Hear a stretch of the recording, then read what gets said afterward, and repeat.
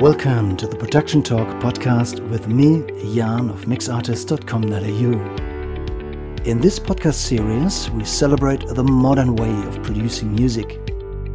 We want to talk about all things related to songwriting, recording at home, and music production. So if you produce your music at home, this is the place to be. Please subscribe and recommend this podcast to all your friends.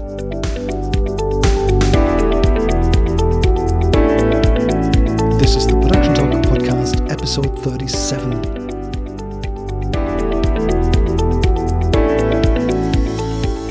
Thank you for being here with me today. I'd like to acknowledge the traditional owners and custodians of the land that this conversation is recorded on. It's the Arakwal people of the Bundjalung Nation, and I'd like to pay my respects to elders past, present and emerging. It's a special day to have Lucius Borich with me from the band COG. And just before we get into this conversation, Lucius, it's our second attempt of recording this interview. The last one was a huge failure due to technical issues on my end. So thank you for making the time again. Yeah, absolutely. We're here now, so past is the past, and here we are, so it's all good. Excellent. We're rolling, everything is tested, so we're good to go. Look, first up, I would love to hear a bit more about your history and how you decided, as I guess a young bloke to become a musician. What was your inspiration? How come you're not working in a bank? Or right, working in a bank. How did you become a musician? Well, I'm not good at maths, so I don't think I would have, been good in a bank. But I use maths in a different way, and that's on the drum kit, and because it's all, obviously time. So I think that, not having a good mathematical brain, writing it down and understanding equations and stuff like that, for some reason, I can do it in rhythm. And things like that. So, I grew up with a musical family. So my uncle, he's not with us anymore. Rest his soul. And he passed probably 2 years ago now. Mm-hmm. Sorry to hear that. Yeah, Doug Parkinson, a fantastic soul singer, and he was like, my second father pretty much. I grew up with him and I played with him. Did the Buddy Holly Theatre show with him. And my father is a blues rock guitarist. So I've played with him off and on pretty much my whole life. So I was born into a musical family. And cool. And I that was kind of like what was normal. And it seemed to be exciting. The vibe of music always around was always nourishing, for us young kids. It was basically, that was the intro, I guess, and from there it was just exploration, and grabbing the baton, so to speak, the musical baton, running with it and see what could happen. Okay. Yeah. And who was inspiring you to become a drummer? Why didn't you end up being a guitar player like your dad? Yeah, that's a good point. I think a couple of obvious things. I think when kids are young, so I've got photographs of me behind a drum kit when I was 3. So, and I've got sticks and I've got a pretty much scaled down drum kit. And my dad's drummers at the time, Keith Barber, great Australian drummer. I learned a lot from him. And Johnny Dick, he played on a lot of John Paul Young stuff and stuff like that. And he's a great drummer as well. And they basically created a small, tiny prototype little drum kit. And that I'm sitting behind there. I've got the sticks in the hand.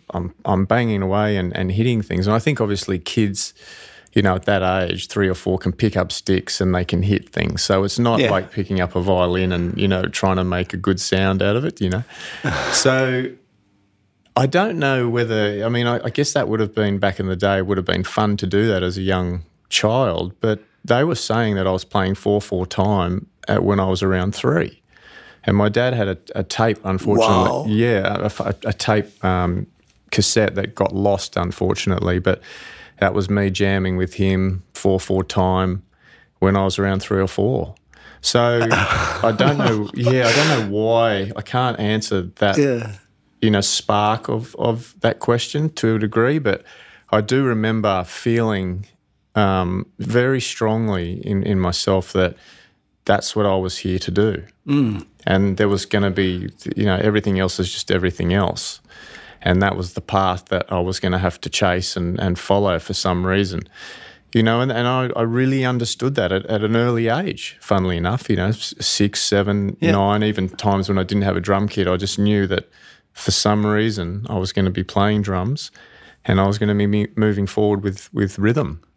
Wow. Yeah. So they were kind of like the spark, I guess, those drummers that, just helped put the sticks in my hand, built the drum kit. Yeah. And then from there it was kind of, playing on pillows and cushions. And my mum used to when she was doing the dishes or anything like that, she'd put the pots and pans on the floor, give me some chopsticks and, just had me sit on the ground with my nappy on and just apparently, just hitting things. Wow. So there was a really early birth there, funnily enough. And I guess, being in the womb, music all around, there was probably some vibrational, leakage. Yeah, of course. Leaked in and I picked up on it and resonated with it, so... Yeah. Cool. Well, no surprise that you're such an amazing drummer today if you started at that age. Thank you. Yeah. It's been a lot of work. It's definitely, it's been a lot of work put into trying to become, I guess, reach your potential. Okay. You never feel like you're where you want to be, but you're on that journey of always trying to strive to somewhat become better. Yeah. Than you are, or just change, or just change and morph into a different version of yourself as a player. And that is the evolution, of becoming something quite different than you were maybe 10 or 15 years before. Wow. Okay. Let's maybe just fast forward into the present time. We are surrounded here by drums in your studio. There's, cases everywhere, and there's a beautiful kit set up right next to us. Can you talk about your gear and, what your preferred shells are and what's your sound? What's your unique choice of instruments? Yeah, at the moment I'm playing DW drums that are out of America, and I've been playing those for probably 20 odd years. Before that I had a beautiful Gretsch kit, which was a lovely sounding drum kit, which actually unfortunately got trashed in an accident that was on its way to a gig. Oh no! And the roadie who was driving the truck, he had a little bit too much of something and fell asleep and rolled the van. So that kit got trashed. But I had insurance on that kit, so I went to get another one. And I must have been about 22 at this stage, so that would have been quite early 90s. And they said, "Oh, look, we haven't got any Gretsch kits, but we got these new things called DW kits, and they sound pretty similar, and they're a good make, and all the rest of it." So I kind of transitioned over, took the insurance money, and then I got that my first DW kit, which was a Birch small lugs black kit, which was a beautiful sounding kit. And they sound ridiculously amazing. The really, DWs, really, really good. Yeah. And I had that one for a long time, that drum kit. Before then, growing up, starting, I went through a phase of, using Tama, kind of, Royal Star Tamas and a couple of Pearl kits. Yeah. Just kind of sussing out what I thought was good. At that stage, it didn't really matter too much, although the badge was kind of cool if it aligned with some of the drummers I liked. I'm playing a similar kit to Stuart Copeland or, or whatever. So that was pretty cool. But, moving on, basically, DW for, must be around 30-odd years now, I'd say. And that black kit, which I got, I ended up selling that, auctioning that off actually, because it was quite a hard period of time where financially it wasn't doing too well. So had to auction that one off, and that one kind of left me, That's one of my loves left me, and moved on. And someone who actually, the person who bought it has always been quite quite nice about, well, if you ever need it back, you know. Oh, really? Yeah, maybe you could, yeah. But from there at the moment, I've had quite a few DW kits since that one, different, shells, different sizes. And at the moment, I'm running a mahogany wooden kit, basically, which is a nice, let's say, more warmer. You could say more warmer than the birch. And the kit's quite big. I've over time added to it. So the one we're looking at the moment, which is quite different for me, and I've only kind of gotten these sizes in the last 2 years because I'm doing a Faith No More cover band. So I've really wanted to bring in that sound that the drummer from Faith No More has, which is the big toms mic. Yeah, so great big, sort of 13 rack tom and a 14 rack tom and a 16 24-inch kick drum.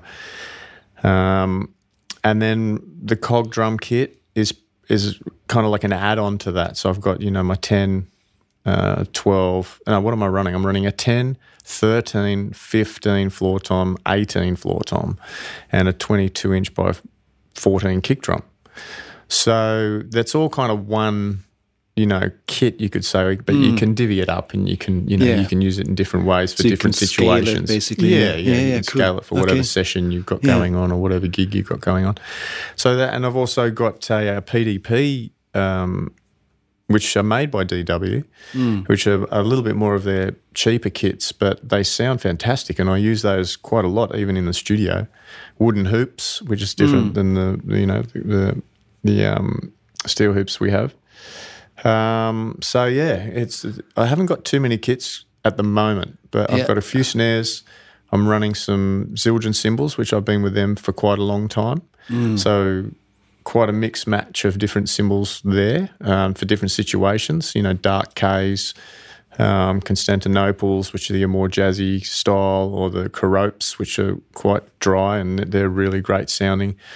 But then I've got some A's, A customs. So I love the A customs. Yeah. There's just a lot of nice mixture there, so I can really change it up when I want for different situations. And I really notice the difference. And when I'm recording, I obviously notice the difference too. So interchanging those out is really worth having a lot of those different varieties of cymbals. And in your experience, how much of a great drum sound comes out of the instrument and how much comes out of the playing? What's the balance in your opinion? Yeah, great question. I've seen fantastic drummers play some kits that, they're not the best. But they just make it sound great. Yes. So I've seen that many times. Yeah, it's an interesting question. Amazing musicians on a beaten up or a drum set, and it still sounds phenomenal. That's right, because I think over time experienced drummers learn how to pull the sound, the tone, and to and what they're working with to make it sound good. And where they place the sticks on the head, what heads they use with the drums, that can have a bit of an influence there. But yeah, it's I think the kit is obviously secondary. I think to the player. Yeah. If a good player can make an average drum kit sound really good, so yeah. Okay, cool. And when you work live and in the studio, do you have preferred microphone choices or ways to mic up your drums for your sound? Yeah, I definitely. I remember the first time the Sennheisers, the 421s. I heard those for the first time when I was 16, 17 in the studio when I recorded for the first time. And they did interchange the mics out. And I really noticed the difference when they did that. And I thought at a young age, at that age, I was like, well, those ones sound a lot better. Those 421s. And, I actually, from that experience, is why I purchased, my 421s for the toms that I have now. You can tweak the ratio on them for the bottom end and all that stuff too, which is pretty cool on the mic. And I've tried different things on kick drums and snares and all sorts of things. I mean, you know, the 57s are obviously quite a go-to and a standard on the snare, and I find them pretty robust. So yeah, I'll use those live. I'll use 604s on the toms. They seem pretty, you know, they get out. They're small. You know, they're out of the way. They're quick and easy to take off and on. Yep, that's right. I like that aspect, and you know, they've got a lot of. You know, they take a lot of punch, which is good. You can hit. That's right. Yeah. And the 421s are just not made for live. You know, they're just way too bulky, and that terrible clip they have. I know, that's which is a huge failure in design. You know, who came up with that clip? I know, and it's funny. I think I saw someone online who was doing like a mic, you know, swap out or a shootout or whatever they call, with different microphones, and you know, the 421s, and it was here we are, 2022, or it was maybe 2 years ago or something like that, and then the same thing. It's still got the clip, you know, still got that clip where you've dropped the mic quite a few times. I've been, you know, definitely a victim of that, and just falling out, you know what I mean. And I don't know why they don't change it over, but there could be a real valid reason that they don't, whether it's, you know, price-wise or economically or, you know, well, you've got a 421 and they're a great special mic. Don't drop the mic. Yeah, that's right, that's right. Be mindful when you're using it, you know. I've actually once been to the Sennheiser factory in Germany, in a town called Wedemark. And we got the grand tour of the facilities. Fantastic. And, you know, these microphones were designed, I want to say in the 60s, but I'm not entirely sure on the year. And they still haven't changed the design deliberately. They don't change a thing. They're still hand assembled in Germany. Hence the price. Yeah. Now, all the new microphones are obviously built by robots these days, but those ones are still untouched. So that's their philosophy, I guess. But they're amazing microphones. I love them too. Yeah, and I also use Rode a lot in the studio, Australian brand. Yeah. And I toured their facility in Australia when I hooked up with them quite a few years ago, and they were gracious enough to kind of take me on board, give me a whole bunch of mics. They knew I was getting into studio production, and, you know, drummer's going to need quite a few mics because obviously you've got toms and, you know, snares and overheads and rooms and all the rest of it. So they really kitted me out with a lot of stuff, which was great. And I've been using Rode mics for quite a long time, and I really love the new the ribbons that they've got. Oh yeah, the NTRs. And they're fantastic. I've worked with them many times, and I love them to bits. Yeah, they're really good. Yeah, really, really nice. So I use those quite a lot. And I've just got a mixture of different mics from Rode, you know, which really work really well. Okay. Yeah. Cool. Nice one. Say, if it's okay with you, I'd like to switch the subject a little bit and talk about your band COG. Hugely successful band, you know. Love the music. Thanks. Phenomenal stuff. Can you give us a brief rundown of how the band started and, you know, how you made the first steps into becoming professional musicians and gaining traction in the industry? Tell us about the early days. Yeah, the early days. Well, the guitarist and myself, Flynn, we went to school together. So we grew up in a surf skate culture in Bondi in Sydney, Australia. And we were in a previous band before COG called The Hanging Tree, which was a kind of like a stoner, you know, punk, heavy metal type of a, you know, band. And we did that for about 4 years, and we had some success with that in the underground scene. It was one of my, you know, favourite all-time records I've ever played on, really. It was done on 2-inch tape. It sounded fantastic. No click tracks, you know, just raw as, great sounding record. And it was just as all that, you know, I guess stoner rock music, Caius and Fu Manchu and all those type of bands were kind of rearing their Monster Magnet, and they were rearing their heads a bit. So that was a bit of that era with that. And then that band disbanded for a while, and I was in a bit of a rut, didn't know what to do. I was probably 25, 26 at the time, you know, looking for some type of direction, where to go. I knew I wanted to play original music. I loved playing, you know, some cover stuff. I loved playing with other artists, but I really wanted to, you know, create my own, I guess, band and sound. utilising the guitar and songs that I'd written and things like that. So I made a decision to leave Australia around that time and went to and landed in America in LA. And at the time I left my partner and just saved up as much as I could, and I went over there, and I had a few friends over there that were musicians, and I thought maybe I might hook up with them. But it was really just to get away from Australia. I've been playing in Australia, touring for 15 odd years, and having some success with some other bands as well. Juice was another band that I still work with at the moment. That was my first kind of professional gigging band who was signed to a label. We did quite well. Did a lot of major tours with In Excess and Hoodoo Gurus and Radiohead, and that was a great band, young band. We were signed around 2021. That disbanded for a while, or I left that one for a while.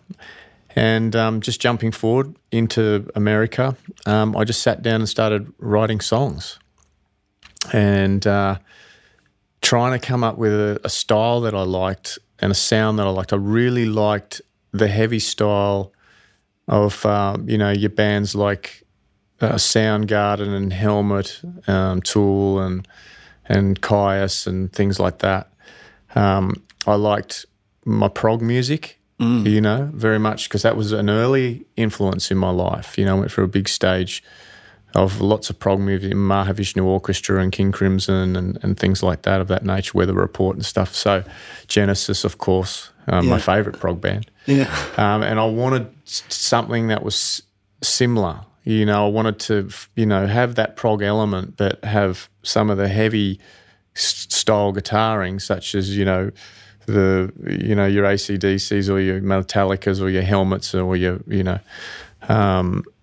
those type of bands, So, but I wanted dynamics, and I wanted dynamics like Pink Floyd or Jeff Buckley. Okay. So I wanted those kind of dynamics in the sound.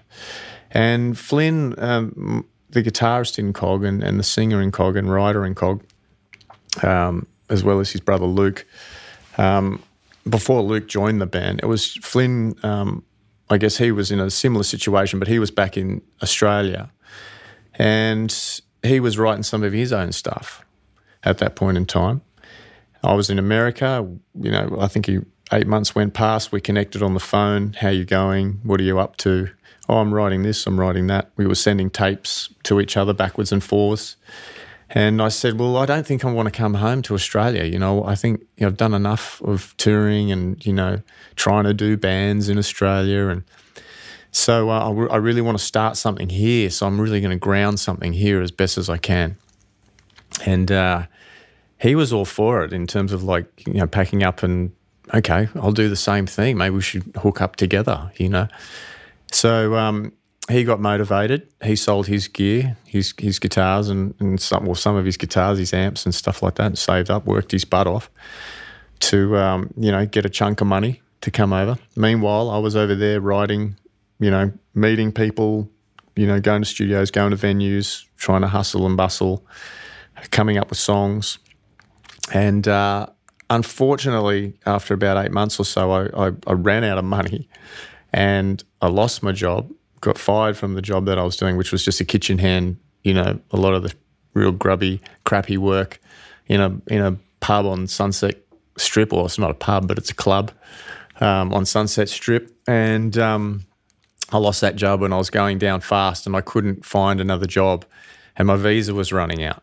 So I didn't want to have the heart to tell Flynn either, and I thought, something will come up, and he was, saving. So it was like I got to that point where I was like, I'm going to have to go home with my tail between my legs, I'm not going to be able to stay here.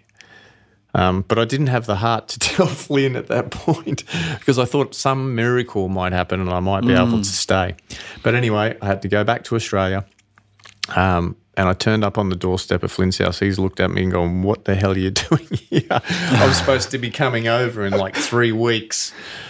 I said, mate, I've run out of money, visa ended and all the rest of it. And so we just started in Sydney, yet again.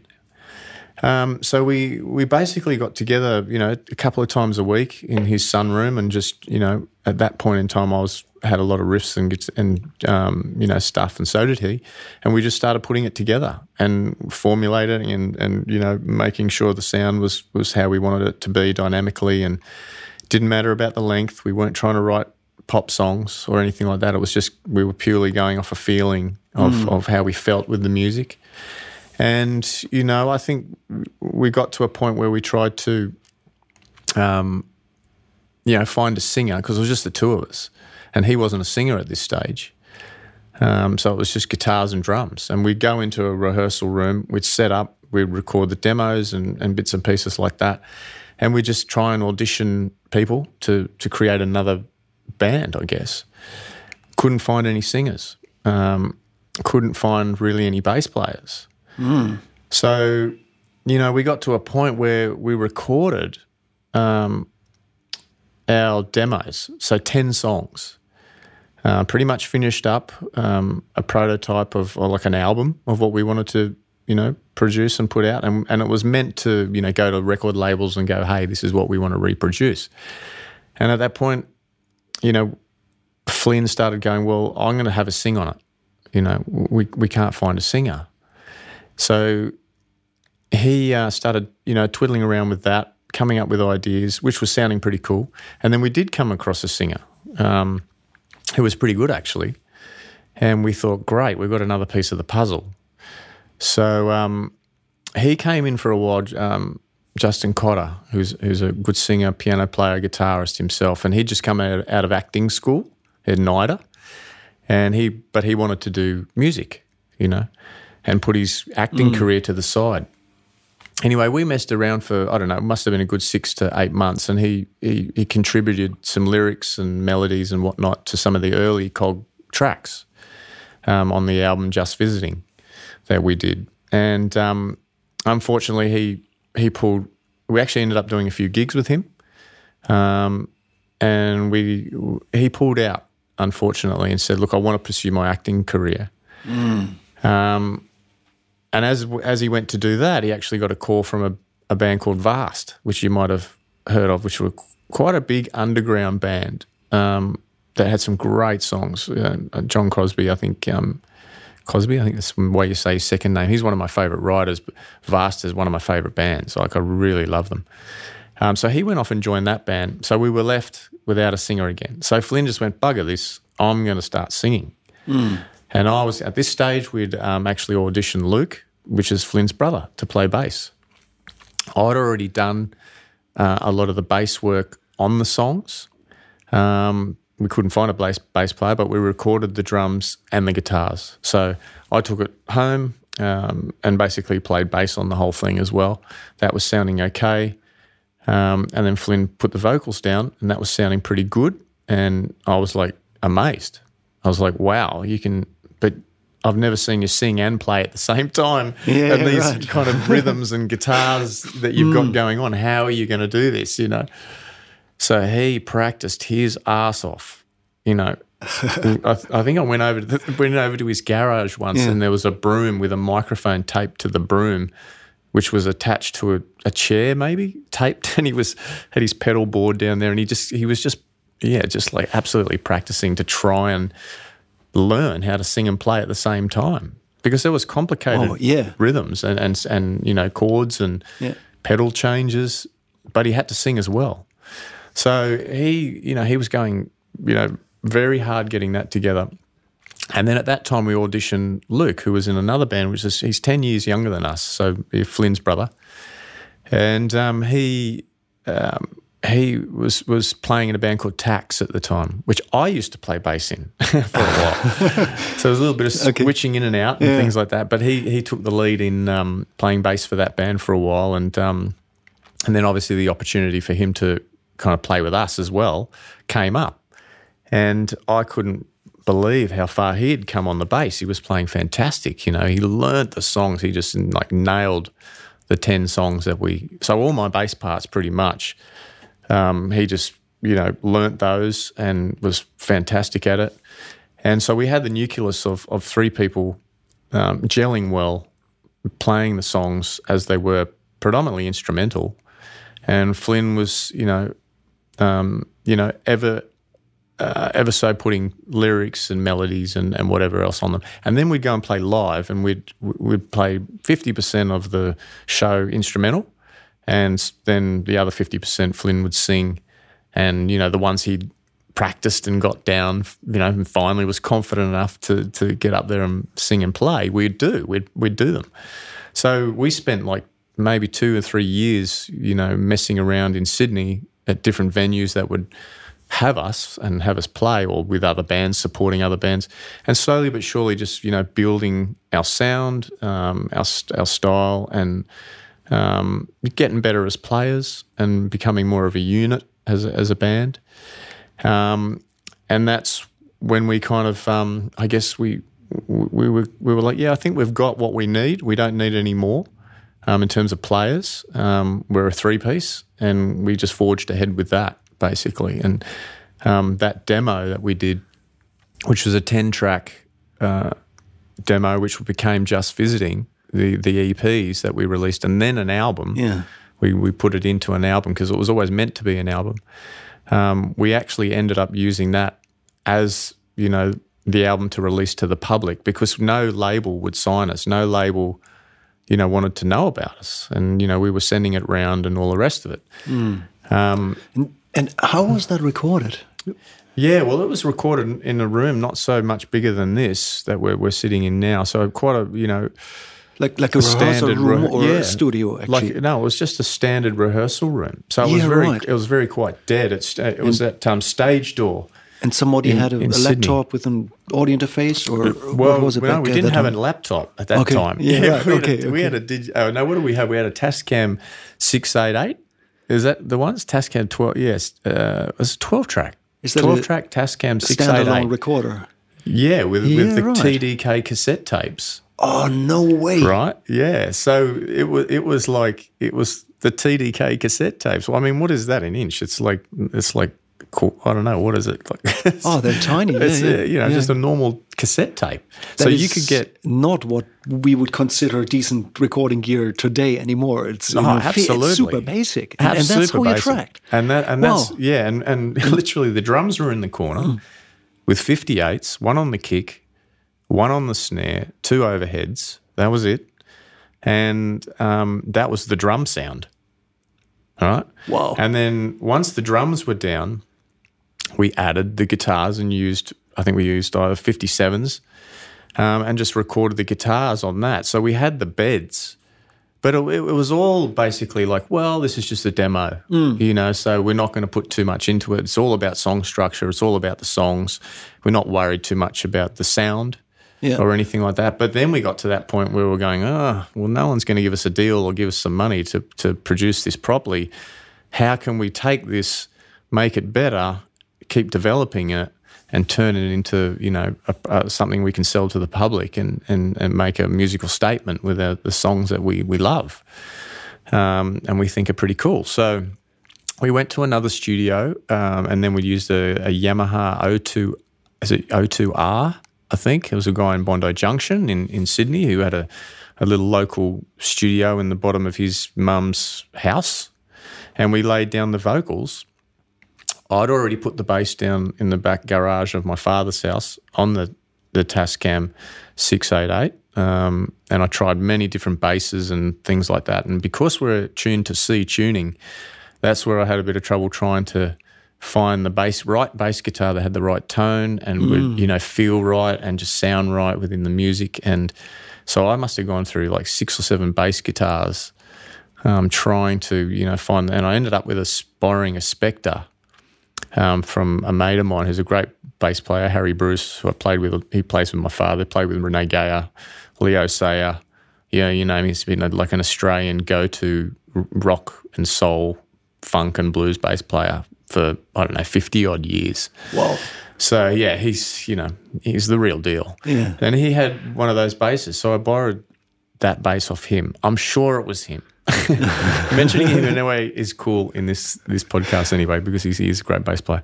But so I took that, and that worked. It sounded great. It held the tension for the C tuning and all the rest of it. So from that point, after we laid the vocals down in Bondi Junction, did all the backing vocals and whatever overlays, we needed to mix it. So then we found a guy who was getting into production with Pro Tools and all this type of stuff. So then it was dumping it into digital recording. So from that's where we mixed it in a studio in his house. And we ended up mixing it twice because, not knowing, your NS10s too well, we added too much bottom end. We wanted it to be thick in the bottom end. And, we were just, I guess we were starting out to some degree and, we really didn't have much, professional people around us at that time. And, for me, I'd always wanted to get into engineering and production. It was something down the track I knew I was going to want to do, which was producing, engineering, mixing and recording. But at that stage, it was all, exploration, whatnot. And we took it home and I remember putting it on a stereo and just going, the bottom end is just blowing out, because those NS10s, they just don't hold much bottom end. So we had to mix it again. So we went back and, if you listen to those 10 tracks, there's quite a lot in there, and they're quite lengthy songs. They're not 3-minute songs. So it took a while once again to mix that whole thing. And then we had basically, it done and finished. We got it mastered 301 in Sydney. Okay. And then that was it was finished as an album. We thought, well, we're just going to release that, and we'll play gigs and we'll just sell it at gigs. And then we ran into a guy called Owen Orford who had a booking agency, and he was, had Silverchair and a couple other big acts, and he loved the band, loved the music, and wanted to book us as an act. And he loved the EPs. Well, he loved the music. We hadn't put it into EPs yet. We just had like a 5-track. I think it was a 5-track kind of sell it at gigs type of a thing. But his wisdom was like, we'll put it into 2, split it up. 5 tracks each, put it into 2 EPs, give it some life, a bit of lifespan, and I'll start booking you and let's see what happens. So that's a bit of the kind of the history of kind of getting together, growing up, writing, and getting it to at least that stage where that was before we got signed to a label. Yeah. It really sounds like you had your fair share of obstacles to overcome there. Yeah, absolutely. Definitely. There was so much in terms of, and obviously, musos are young musos, and money's always one of those hard things. You got to have a job, you got to pay for other things, and you're always trying to funnel it back into the band, in whatever way you could. But we finally, got to a point where we had a label that wanted to help us out. But that was actually before. We met a guy, and I should tell this story quickly, that, while we were playing and while Owen Orford was booking us and we were doing gigs, we were doing more broader gigs now. We were getting out to Newcastle and Wollongong and Canberra and other places and playing with bands like the Test Eagles and other great Australian young bands that were doing well in the underground scene. And we just started writing another album basically after that. So, and that was to be the new normal, which is what we ended up releasing as an album on a label. But before that, we released an EP. And we did that because we were doing a residency in Sydney every Wednesday night. And we thought, we'll do a residency for 3 or 4 weeks. We'll see how it goes. But this ended up going for 3 or 4 months. And every Wednesday night. And it became a thing called the Blueprint Sessions, which every Wednesday night, community, local bands would come down and we headlined, but we just created a culture, we created a community, we created a place where people would gather on Wednesday nights, And that was a fantastic part of the development of COG and getting it sounding kind of cool, having a crowd there to play to as well. And we met a guy called Sean Boucher who he said, look, I've got a home studio. If you ever need to record anything, let me know. And at that point in time, Flynn came up with an idea and I think also Owen was saying, the music's awesome, it's great, but, maybe something a bit more straight ahead, like a dance, something a bit more straight 4/4 pulse. And Flynn came up with the idea and loved a band called Left Field, which is a basically electronic band out of Europe, and I think they're out of the UK or out of England, predominantly home base, I think. And they had a song called "Open Up," which is a great song. We used to listen to that album Leftism all the time. And "Open Up," the track with Johnny Lydon from the Sex Pistols, he was singing on it. So we did a cover version of that, but did it as a rock band. And we got that friend who became a friend of the band, Sean Bouncer, who had the home studio, and he goes, "I'll record the song," you know, and we were like, "Fantastic, awesome. Well, let's go to your studio," you know.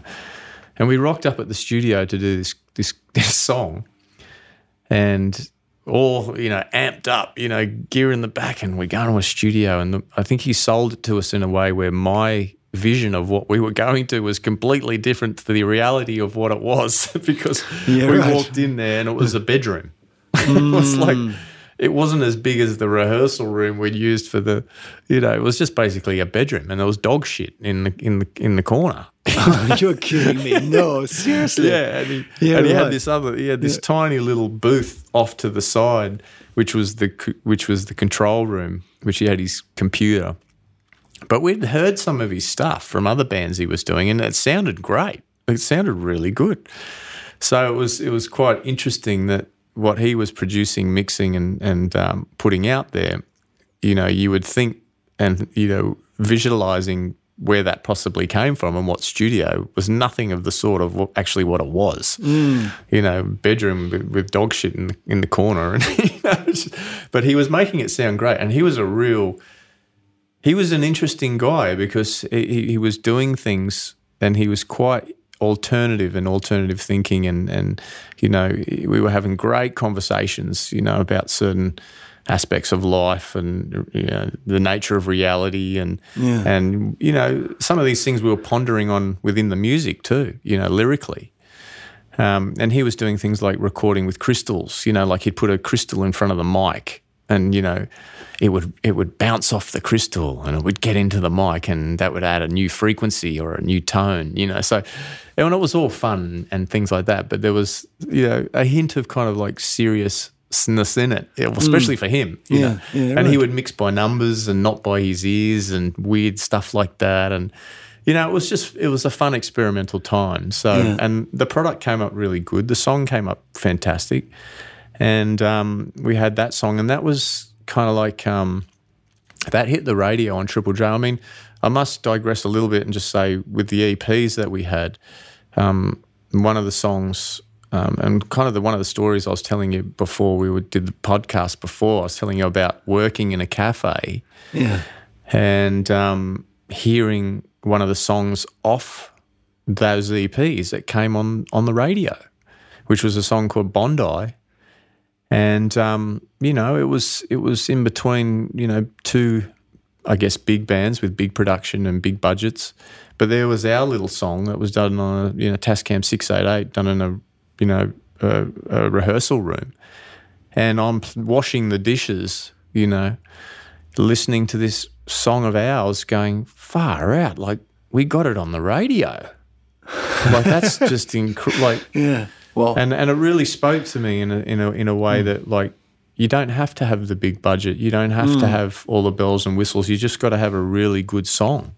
Yeah, and that can go places regardless of the production, because definitely the production is not as good as I would want it to be. But it's just interesting to note that something of that nature and production got to where it got to, and got a chance on the radio more than once. I think I actually got some rotation, got quite a bit of rotation, which was fantastic and gave us confidence to keep going. And then we released Open Up, that cover one, and that got traction on Triple J as well, which gave the band, some broader, ears and fans and people who wanted to, come and see us play. Yeah. So, then from there it was kind of like, okay, well, and we had, after all those, the EP, well, we call it a what would you call it? It was like a not an EP, a maxi single. That's what it was. So I only had 4 tracks. So we had the maxi single, which also had a remix of Open Up, which was pretty cool, which Sean Boucher did, because he was right into psytrance and electric, psytrance music, and going to all those type of, alternative doofs and all that stuff, and getting the crystals on, and, taking whatever to get as high as he probably could and vibrate with the elements of music. So we added a dance track in there, which was pretty cool, which he remixed. And then, over that period of time, we'd pretty much written and recorded with Sean another prototype album, which was going to become the new normal, which but we were going to release, but I kind of was like, no, I really, this time I want to get into a good studio, a really good studio, and with a producer, and let's take it up a notch, And that's when you went back to the United States and recorded basically on the opposite end of the scale with one of the most prestigious producers in one of the finest studios. You recorded with Sylvia Massey. Correct. I want to hear all about it, please. Yeah. I admire Sylvia for the records she's done, and she's done some of the most of my favorite records, many of my favorite records. Yeah, me too. So yeah, 100%. And she's really creative and does a lot of unusual things. Yeah, absolutely. Tell us about that experience. Yeah, so it came about. I was kind of like, well, let's see some of the producers that we like, and see if they'll do it. Let's get in contact with them. So I was busy, sending basically this prototype demo album out to these producers, and Sylvia was one of them. And back in those days, before I had a computer, I'd go to the internet cafe and, send stuff out there in emails, and it was all kind of relatively new. And I sent her the stuff, and out of about 4 or 5 different producers, she was the one that answered back. And she said, I love it. It's fantastic. I want you to come and record. Let's do this. And I remember getting that email and running back home, just going, oh my God, like this producer who's done this, all this type of music and has got all this experience loves our stuff. And I was over the moon. But then we hit another brick wall, which was, well, how do we get there? We got no money, and I was just all about, in that ecstasy, period of the moment, just, having such a great time with going, someone likes our music, a big producer likes our music, that's awesome. But then the door slammed in my face. We haven't got any money. How are we going to? So Owen Orford, our booking agency, he had some connections to some record labels, independent record labels, and there was a new one starting up with Paul Krieger, who come out of some major labels, and David Edwards, not David Edwards, he was later on in the picture, David Lowy, who started a record label called Different Music, which was completely independent. So they liked the band. We were the first band to sign on the label, Different Music, and they gave us the money to go over and record with Sylvia, because we said we've got this great producer, and they were like, fantastic. They threw 60 grand at us and said, go and make that record, that prototype, and we did. Wow. Yeah, we went over there, and it was the studio at the time was Sylvia had accumulated a lot of gear, and she had a beautiful Neve desk, and she put it in an old Art Deco theatre in a town called Weed, which was kind of like, I guess, and I think it's 4 hours north of San Francisco. Yeah, so you're looking at kind of like Twin Peaks, Rambo style, a town, some of the locals go, yeah, this is where people come to die, So she had a studio there, and with all the gear. Way. Yeah, and we showed up there, and it was really it was interesting because it was like a parallel of kind of where we are now, kind of this local area, Byron and Ballina and the Northern Rivers, which was quite alternative. quite spiritual in some aspects, independent and free-thinking and all the rest of it. And Mount Shasta, which was a majestic, beautiful mountain just over, basically when you looked out the studio, there it was. And this studio was like really admired by, the indigenous cultures of the Indians and stuff there of America. And a sacred kind of vortex place. Wow. Yeah, like these clouds that would come over, what are they called, cumulus clouds or whatever? No, it's a different name for them, I forget. But they would form, they look like spaceships around the mountain. And there was snow and all this type. It was really a completely different place from where we grew up, which was surf and skateboarding and stuff like that. So it was super majestic, and we spent 6 weeks there recording the new normal with Sylvia. And she didn't want to, touch the music so much as to just get and capture the rawness of what we were doing. So we did a little bit of experimentation, but she loved the song structures of things so much. She didn't really mess with that too much at all. It was more just capturing the sound.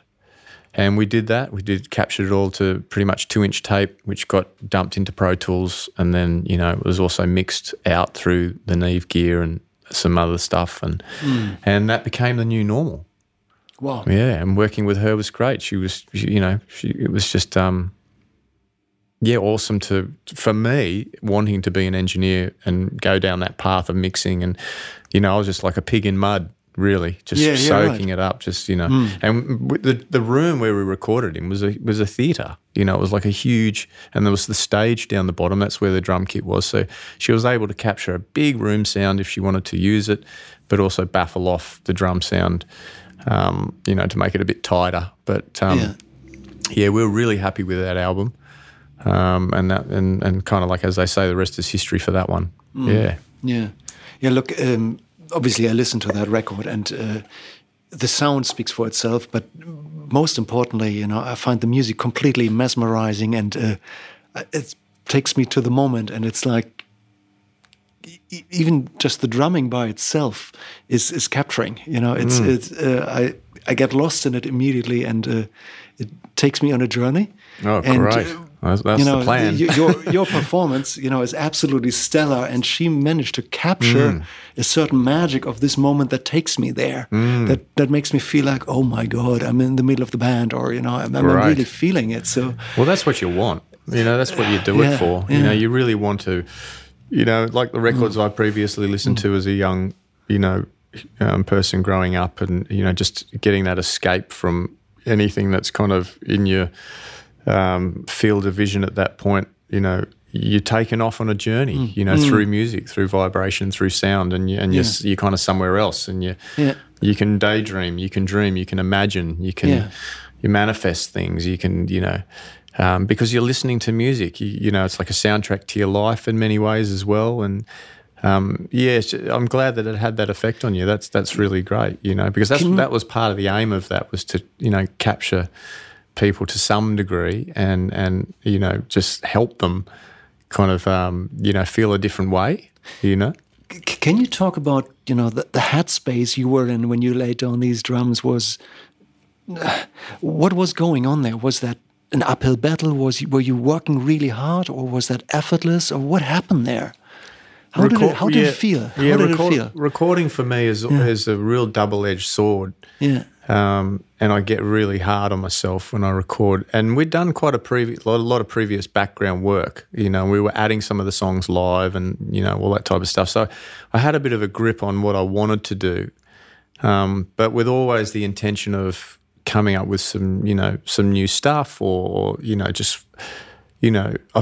never really map things out too much. I like to keep things a bit more spontaneous, and perhaps something quite spontaneous and magical, as they say, will appear, and you'll play a certain part or a certain thing that you won't play again, but it'll be captured. And that did happen quite a few times on the recording of the new normal, although I had the beds and the foundations and those layers cemented, because I like to play tribally as well, like on toms, and tonally on toms, and not just, hi-hat, kick and snare all the time. And as I said, I wanted the band to have some type of prog element to it. So you've got the freedom to be very experimental on the toms and different patterns and different time signatures and, polyrhythmic stuff and, rudimentary stuff, using those as rhythm, opposed to, your fantastic, straight ahead meat and potatoes kind of grooves, which I love. But, it was when I was recording it, I think I remember being just quite frustrated. Oh, really? In some respects, because I just wanted it to be so good. And, Flynn and Luke were really patient with me because I'm so hard on myself and, I can really, spit the dummy and all that type of stuff. And I just, sometimes I wouldn't get the performance as much as I thought I had it down. You're working with a producer who's, played with some of the, and recorded some of the best musicians that are out there. And so you're performing. You're in there's only about 7 or 8 people hanging around, the engineers, the crew, the band. But, there's a nervous, a aspect to it, because you don't want to take up too much time either. Yeah, of course. You don't want it to be all costs about money, you. Pressure's on, you got to perform, That's when, it. When the tape's rolling. So. That's exactly right. And, I mean, by that time I'd had quite a lot of experience in the studio and recording, and I loved doing it as well. I loved the different environment, but it was pretty challenging, even though I thought I had it down. I think it was just I was really hard on myself. So and I still am. Look, I'm completely gobsmacked because the way you explain it now, I see a small element of, can I call it self-doubt in you? When I listen to it, I used to call myself a drummer. To me, this is a stellar performance. Oh, thank you. Nothing short of stellar. So when I hear you, looking at it so critically, I didn't expect that. Really, I did not. Yeah, I think I've loosened I've loosened the strings a little bit on myself, and I don't beat myself up as much as I used to, which is good. I mean, there was times where you wouldn't want to talk to me for 3 days. You know what I mean? Because I'd be like, no one talk to me. Yeah, right. I'm shit. I can't play anymore. So I've become a little more softer on myself, and I think I'm getting better results too, to some degree. Yeah. Although I guess it's just morphed and changed in something inside myself that's I've leveled out a little bit there, and I'm appreciating the aspect of just being there and playing and feeling lucky enough to partake in music. Yeah, right. So today you're not only constantly touring musician, you're also a record producer, mix engineer, recording engineer, and you do a lot of the engineering side of that. Do you sometimes come across musicians who go through the same stages, self-doubt or frustration? And having gone through it yourself, have you got methods to guide them and help them to overcome these obstacles? What's your take on this? Yeah, I definitely... after producing and working with other musicians in the studio, have tried my best through the experience that I've had to offer whatever solutions or guidance I can to make them feel not as pressurized for themselves, and keep them as relaxed as possible. I might try to avert their attention away, and I might just from left field start talking about something completely different. Yeah. That just takes their mind off themselves for a minute. And because when they're doubting themselves, it's a big black hole that can get bigger. Yes. So if you can try to, somewhat steer them away for a while, in their mind, in their thoughts, and also, just make them feel confident that especially if I'm producing, that I know what I want. So it's okay, don't worry too much. You may not be reaching your, where you think you need to be, but from a producer's perspective and recording and listening to you, I think we've got what you need. Other than that, do 3 or 4 takes, go outside, go for a walk, do something different. Yeah. I don't know. Clear your mind. Come back and have another 2 or 3 goes at it, and let's see what we can get. So there's different strategies for different people because different, they've all, all artists are slightly quirky and eccentric to some degree. Yeah. So you got to work with that. But so far so good. But I've had some people that have been, just brilliant, like amazing people and up and coming artists and singers. And I guess, to some degree they remind me of myself back in the day. But I've had some people who've just, the bands have fallen apart afterwards and it's not good enough, and, which is a shame because I saw real potential. That happened to me once where literally the band blew up in the studio and broke up in front of me. I've never had it in front. I've never had that. I've had it after. But I've had a few bands not finish the project, which I've always been... hasn't been in front of me, but they've just turned around and said, "Nah, we've broken up." And I'm, "No, you guys are, just at least finish it and then beat the shit out of each other." I know. It's a difficult, mental place to be in, and then the production stage, because I often feel like when I speak to musicians in their own mind, they're a little bit ahead of their playing technique. So they're the mind travels a bit faster than the body can turn the instrument into sound. Yeah, for sure. And that's been something that I've come across many times. Yeah, well, that's probably that expectation of self. You in your mind, you've got a vision or an idea of where you probably want to be, but you're just not reaching it. Which is a good thing to some degree, because I guess if you always were reaching those targets, maybe that's the plateau you just stay at. Maybe it's one of those things where you just, you get better, you don't notice it, but then you go, I'm still not as good as I want to be. Yeah. Then you get better and you don't notice it, but I still want to be better. And as you get better, your own expectation travels with it. So it feels like in some ways you just stay where you are because, as you get better, then you understand the next more complex thing. Yeah, right. It's a tricky one. Yeah, it can be, definitely. I always found that that's the real part about recording, to work with a band and make them overcome the obstacles within themselves and get them to really enjoy themselves. Yeah, that's right. And creating art should be about that, the enjoyment. I think there's one aspect about creating art in terms of like visual, sound, and 5 senses that, the conscious mind really wants it to be as you think and feel it and dream about it, but in reality, sometimes it doesn't quite hit that space. But I think, at the end of the day, actually being there and doing something and being creative is like, that's 10 out of 10. Pat yourself on the back that you got it to this position, you got it to this, part in creation where you were able to contribute, and that's, something that you can, have as a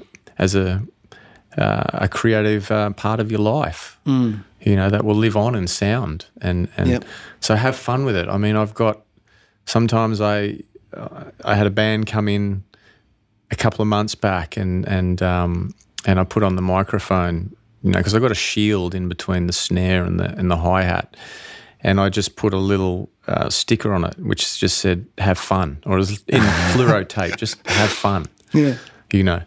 And I've got that in the studio. Have fun, just, yes, it's serious fun, but, have fun with it. You're really escaping the dilemmas and drama of the world, and you're in your own little space creating something, which in itself is, it's amazing any of it works at all, as we like to say, especially with all the gear and, and how it comes to be, and how it becomes a source in itself that can be experienced by the human mind and consciousness. It's that's in itself is fantastic, is amazing, such an achievement. That's right. Can I change the subject one more time on you, if that's okay? Yeah. So COG went into a bit of a hiatus, about 8 to 10 years ago. Is that right? About right? 6 to 8? Yeah, that's about right. Yep. Yeah. Yep. And now you're back together and playing live shows and all. Can you talk about the future? Are there any projects in the making that you could comment on? We can cut it out if you don't want to say a word about it. I understand, but no, that's fine. What can you say? Yeah, what are the plans for the future? Yeah, well, it's nice to kind of have this unknowing, which could be surprising, which could be exciting. I think there's definitely intentions there. The three of us have intentions to want to keep writing music for sure, in one form or another, and definitely together as well. We came back together after that hiatus. We didn't know whether what we'd done in the past had any kind of longevity or, any life left in it. We were pleasantly surprised by, the people that had supported us over all these years and came out to those shows after 5 or 6 years, and all the shows sold out. And I think that gave us the confidence to go, well, we're still playing pretty good. We still love playing together. People are still digging the music. It hasn't kind of drifted away into some type of fad or, it's not relevant. It's still, relevant even more so, as the world drifts, ever so more into a dystopian type of a, world. The narrative of what we were singing about anyway still held and does hold, some commentary there when it comes to just the lyrics or the melodies, or the lyrics or the, the depth of the lyrics. So that was good. We thought to ourselves, well, we'll write a couple more songs. We'll put a few more songs out, see how that goes. We did that. They were just singles, which was great. They were received really well. And, I basically, within that time, I moved from where I was in Sydney and I moved to the Northern Rivers, Byron, Ballina. Flynn and Luke, they live in Ocean Shores, which is pretty much up the road. So in order to keep working and functioning, it was better. And I wanted to get out of Sydney anyway with my family. So we made that move, which made it easier to get together, start, rehearsing and writing a few more, bits and pieces. And the intention is there. So I think the obstacle is a few things. We've all got different things going on. We're all older and have families and different responsibilities. Of course. So as many musicians and people as we know, life does life, and I've had to learn extreme patience. For some reason, my nature is not very patient, and the other two are very patient. So, I guess, the lesson for me there has been a gift, from them to some degree to slow the fuck down, learn to be patient. Yeah. There's a right time. We've all got our lives and dynamics going on. We're not funded by a record company. We own our stuff now, all our back catalogue, and we've got to come up with the funds, and we've got to come up with the right environments to be able to create and make more music, So, so be it. I'm kind of in the studio producing world, creating a studio, and have had studios in the past and stuff like that. So the canvas is there, the paints and the brushes and everything are there to use. It's more about finding the time. Yeah. And of course, and that is probably the biggest challenge. And we've got a few songs sitting there waiting to be finished and released. We've got demos of songs. We've got parts galore. On the little iPhones that just little jam sections. It's just finding the time. Yeah. And life does life, and I guess you've just got to ebb and flow with it, and it'll transpire and it'll manifest when it does, I guess. But the good news is the intention's there, the love for it's still there. We still want to keep writing. We still want to keep, and I guess in a funny way it would be like what would you call it? A miracle. If we were able to do another album, knowing that we want to. You know? Okay. But also knowing life's challenges and what's in front of us to try and make that happen. You know? Yes. Yeah. Defying the odds again, and you know, which you know would be great for material, great for, you know, you need life's experiences and the ebbs and flows and you know, the ups and the downs and whatever. You need content. You need real life experiences to put into song. Yes. Because you know, you are to some degree capturing a part of yourself, your experiences and time, and what you're witnessing in the broader world with the lens that you have on, that you're seeing and what's going on in the world. So it's probably good to have periods of not always putting stuff out. You know, you become a little wiser, so you have some time to reflect. You have some time to now talk about things in a different way, or you know, sing about things in a different way. Wow. That hopefully people will you know, connect with. Amazing. It really sounds like, you know, looking into your past, you've had more than enough opportunities to just walk away, and you didn't. Now you just kept doing what you love, and I think, you know, that's probably the reason why, as a band, you're probably so successful, because you just went for it. And I guess there was a lot of that's probably the energy you will carry into the future, I hope. There was a lot of sacrifice in the early days to make it what it was. A lot of sacrifice. To imagine, a lot of sacrifice to get it to where it was. In terms of other aspects, and you know, but you didn't give up. But we didn't give up. Yeah, we look at the things you're doing these days. That's well, it's nice to, you know, have contributed to the, you know, the musical world, you know, and the creative musical world, you know, with the statements that we've made, the musical statements that we've made. You know, and I think that's the thing about music. And I have you know, music is immortal. So make sure you make some. Yep. There's a bit of a saying that I have, you know, with the studio creeds kind of thing. So we'll time will tell, as they say. We've got some exciting things coming up. We're taking those two albums, The New Normal and Sharing Space, which we also did with Sylvia, and for the first time, we're going to put them on vinyl.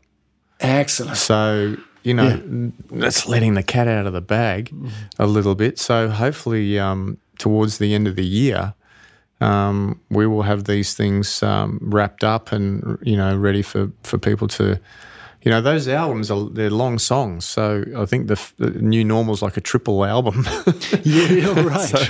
So it's, you know, and the artwork on it was so great, done by my cousin Daniel Parkinson, who was Doug Parkinson's son. He's a graphic designer and artist in his own right, did all the early Hanging Tree artwork. So the artwork is for The New Normal is awesome, and also was, you know, the stuff for the Sharing Space. So to have that on vinyl and have it nice and big will be, you know, a really great piece of art, you know, at the end of the day. Yeah. Well, I'll be up for it. I love my vinyl. Yeah, me too. Me too. Mine's, you know, I'm slowly still accumulating and I really love the deliberate act of putting on a vinyl record and cleaning and you know, you got to take time to do it. It makes you appreciate music a bit more. What the people now have missed out, nowadays have missed out on, these generation, you know, like I tell the story of, like, you know, that's why you became, you know, so passionate and such a fan and, you know, and gave music so much value, was because you saved your money through the week. You got on the bus, you went into town. Well, this is what I did. You searched the record stores like you were searching for gold or silver or, you know, pearls, and you'd go through the albums and you'd bring them back home and you'd take them out of the sleeve and you'd look at you'd open the cover and you'd put it on and you'd hope that the needle was still, you know, in good shape, and you'd get a cup of tea or whatever else and you'd put it on, you put your headphones on and you'd put the needle on and off you'd go. And you spent time, you know, that's, you know, music it seemed to have more, you had more of a relationship and connection because you spent your energy and time, you know, really, you know, gathering the resources to get that piece of music, to have that experience.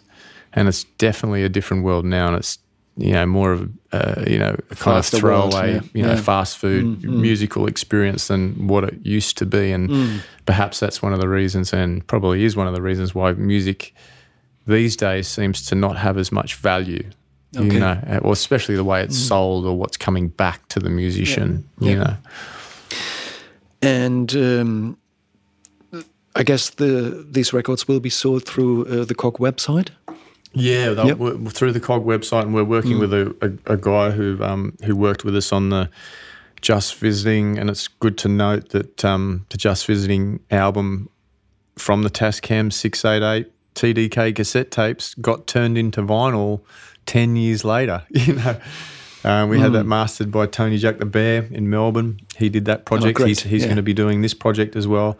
And Doug, who runs Rare Records out of Melbourne, who's got a successful vinyl record store, loves his vinyl, and it's very boutique, and he's all about the sound and it being very dedicated to, it being a real piece of art and value, something that someone can value, in terms of sonic sound and also a visual thing. So we're going to create something pretty cool, and we're going to be releasing that hopefully towards the end of the year.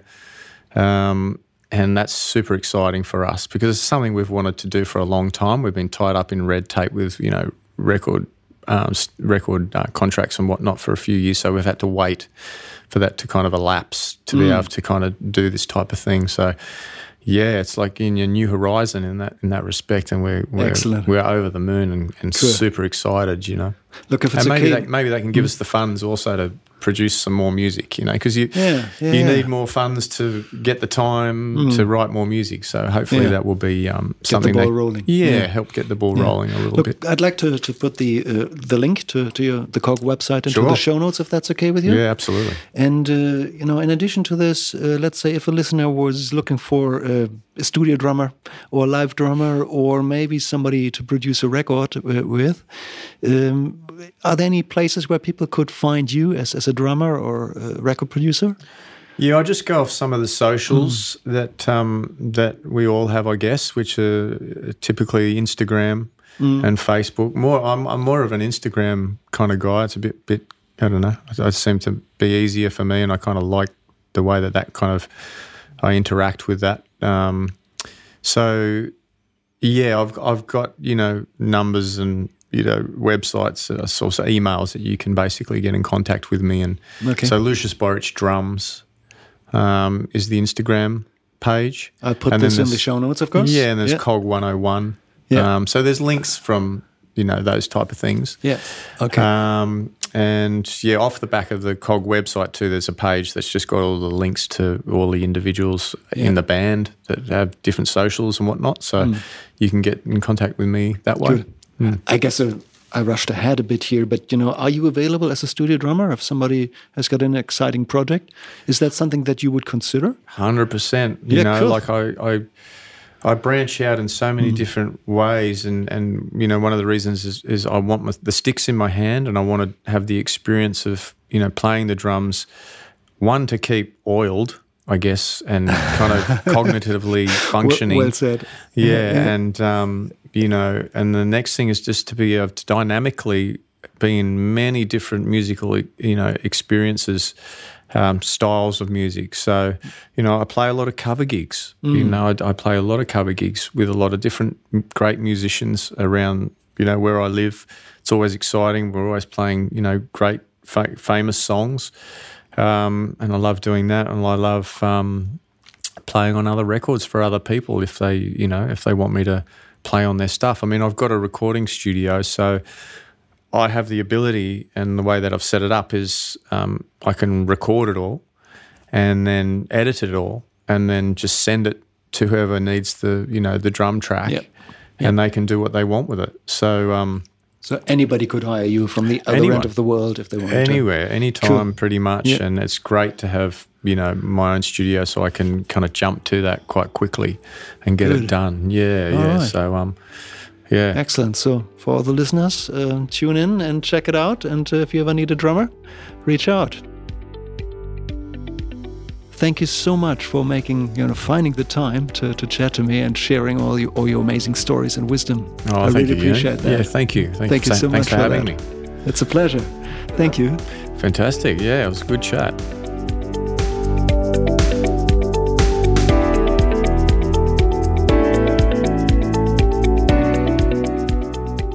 Wow, how good was that? Thank you, Lucius, for sharing all this amazing wisdom and giving us a bit of an insight in the inner workings of COG and the amazing musical career that you've had so far. So we're really excited to see what the next steps are for you and your band, and I'm sure there's some amazing stuff to come.